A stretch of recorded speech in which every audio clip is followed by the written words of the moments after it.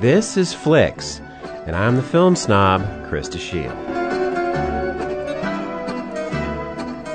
It was only after the opening credits started playing for Apollo 11, a new documentary by Todd Douglas Miller, that it suddenly occurred to me that this year marks the 50th anniversary of the Apollo 11 mission, the first one to land a man on the moon.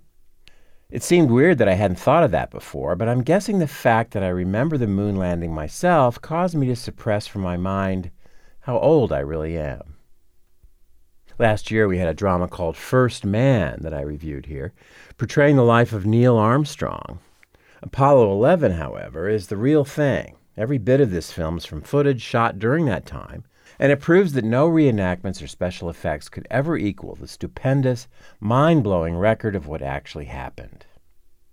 The film opens on the day that the mission was due to blast off, July 16, 1969, and we are taken through what seems like a long wait as the three astronauts, Armstrong, Michael Collins, and Buzz Aldrin, are transported to the rocket, and technicians at the Kennedy Space Center in Florida deal with some last-minute glitches and repairs. There is some amusement when we see people waiting in the stands at Cape Canaveral for the takeoff, with all the beehive hairdos, pointy sunglasses, and other aspects of 1960s style. And even Johnny Carson shows up and mingles with the onlookers. We then follow the flight for its 8-day duration, into orbit, off to the moon, then the landing by Armstrong and Aldrin, and finally the return to Earth. Near the beginning of the film, we hear newscaster Walter Cronkite, in his dignified, reassuring tones, describing the world-changing importance of the upcoming mission, and this was familiar to me, because I remember the event through the prism of Cronkite on the TV. But then the director Miller makes an interesting decision. We don't hear Cronkite again until briefly near the end of the film. More importantly, we don't get narration or interviews or any kind of explanation from people looking back. The film stays resolutely in the present tense, with footage from NASA headquarters in Houston, from the spacecraft itself, and of course from the moon.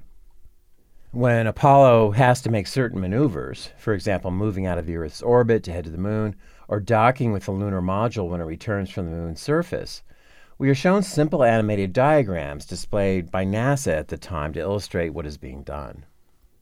In addition to the film that already existed, the producers stumbled on a treasure trove of 65mm footage and more than 11,000 hours of audio recordings of the mission.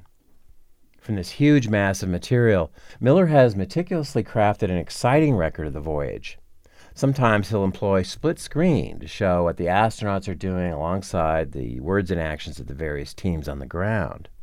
The movie overwhelms the senses with awe, while also emphasizing the reality. I wouldn't say a mundane or ordinary reality, but just the concrete realization that this achievement did occur and that it took a lot of coordinated effort by a lot of people to make it happen. Over and above the human drama, we have the incredible power of the engines pushing the rockets into space, and the literally unearthly views from space and the lunar surface. The widescreen format provides the proper perspective for viewers of this amazing real-life spectacle. And as you might expect, it's also showing in some IMAX theaters.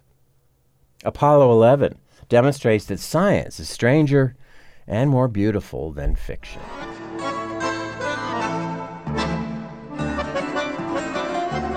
This has been Flicks, and I'm the film snob.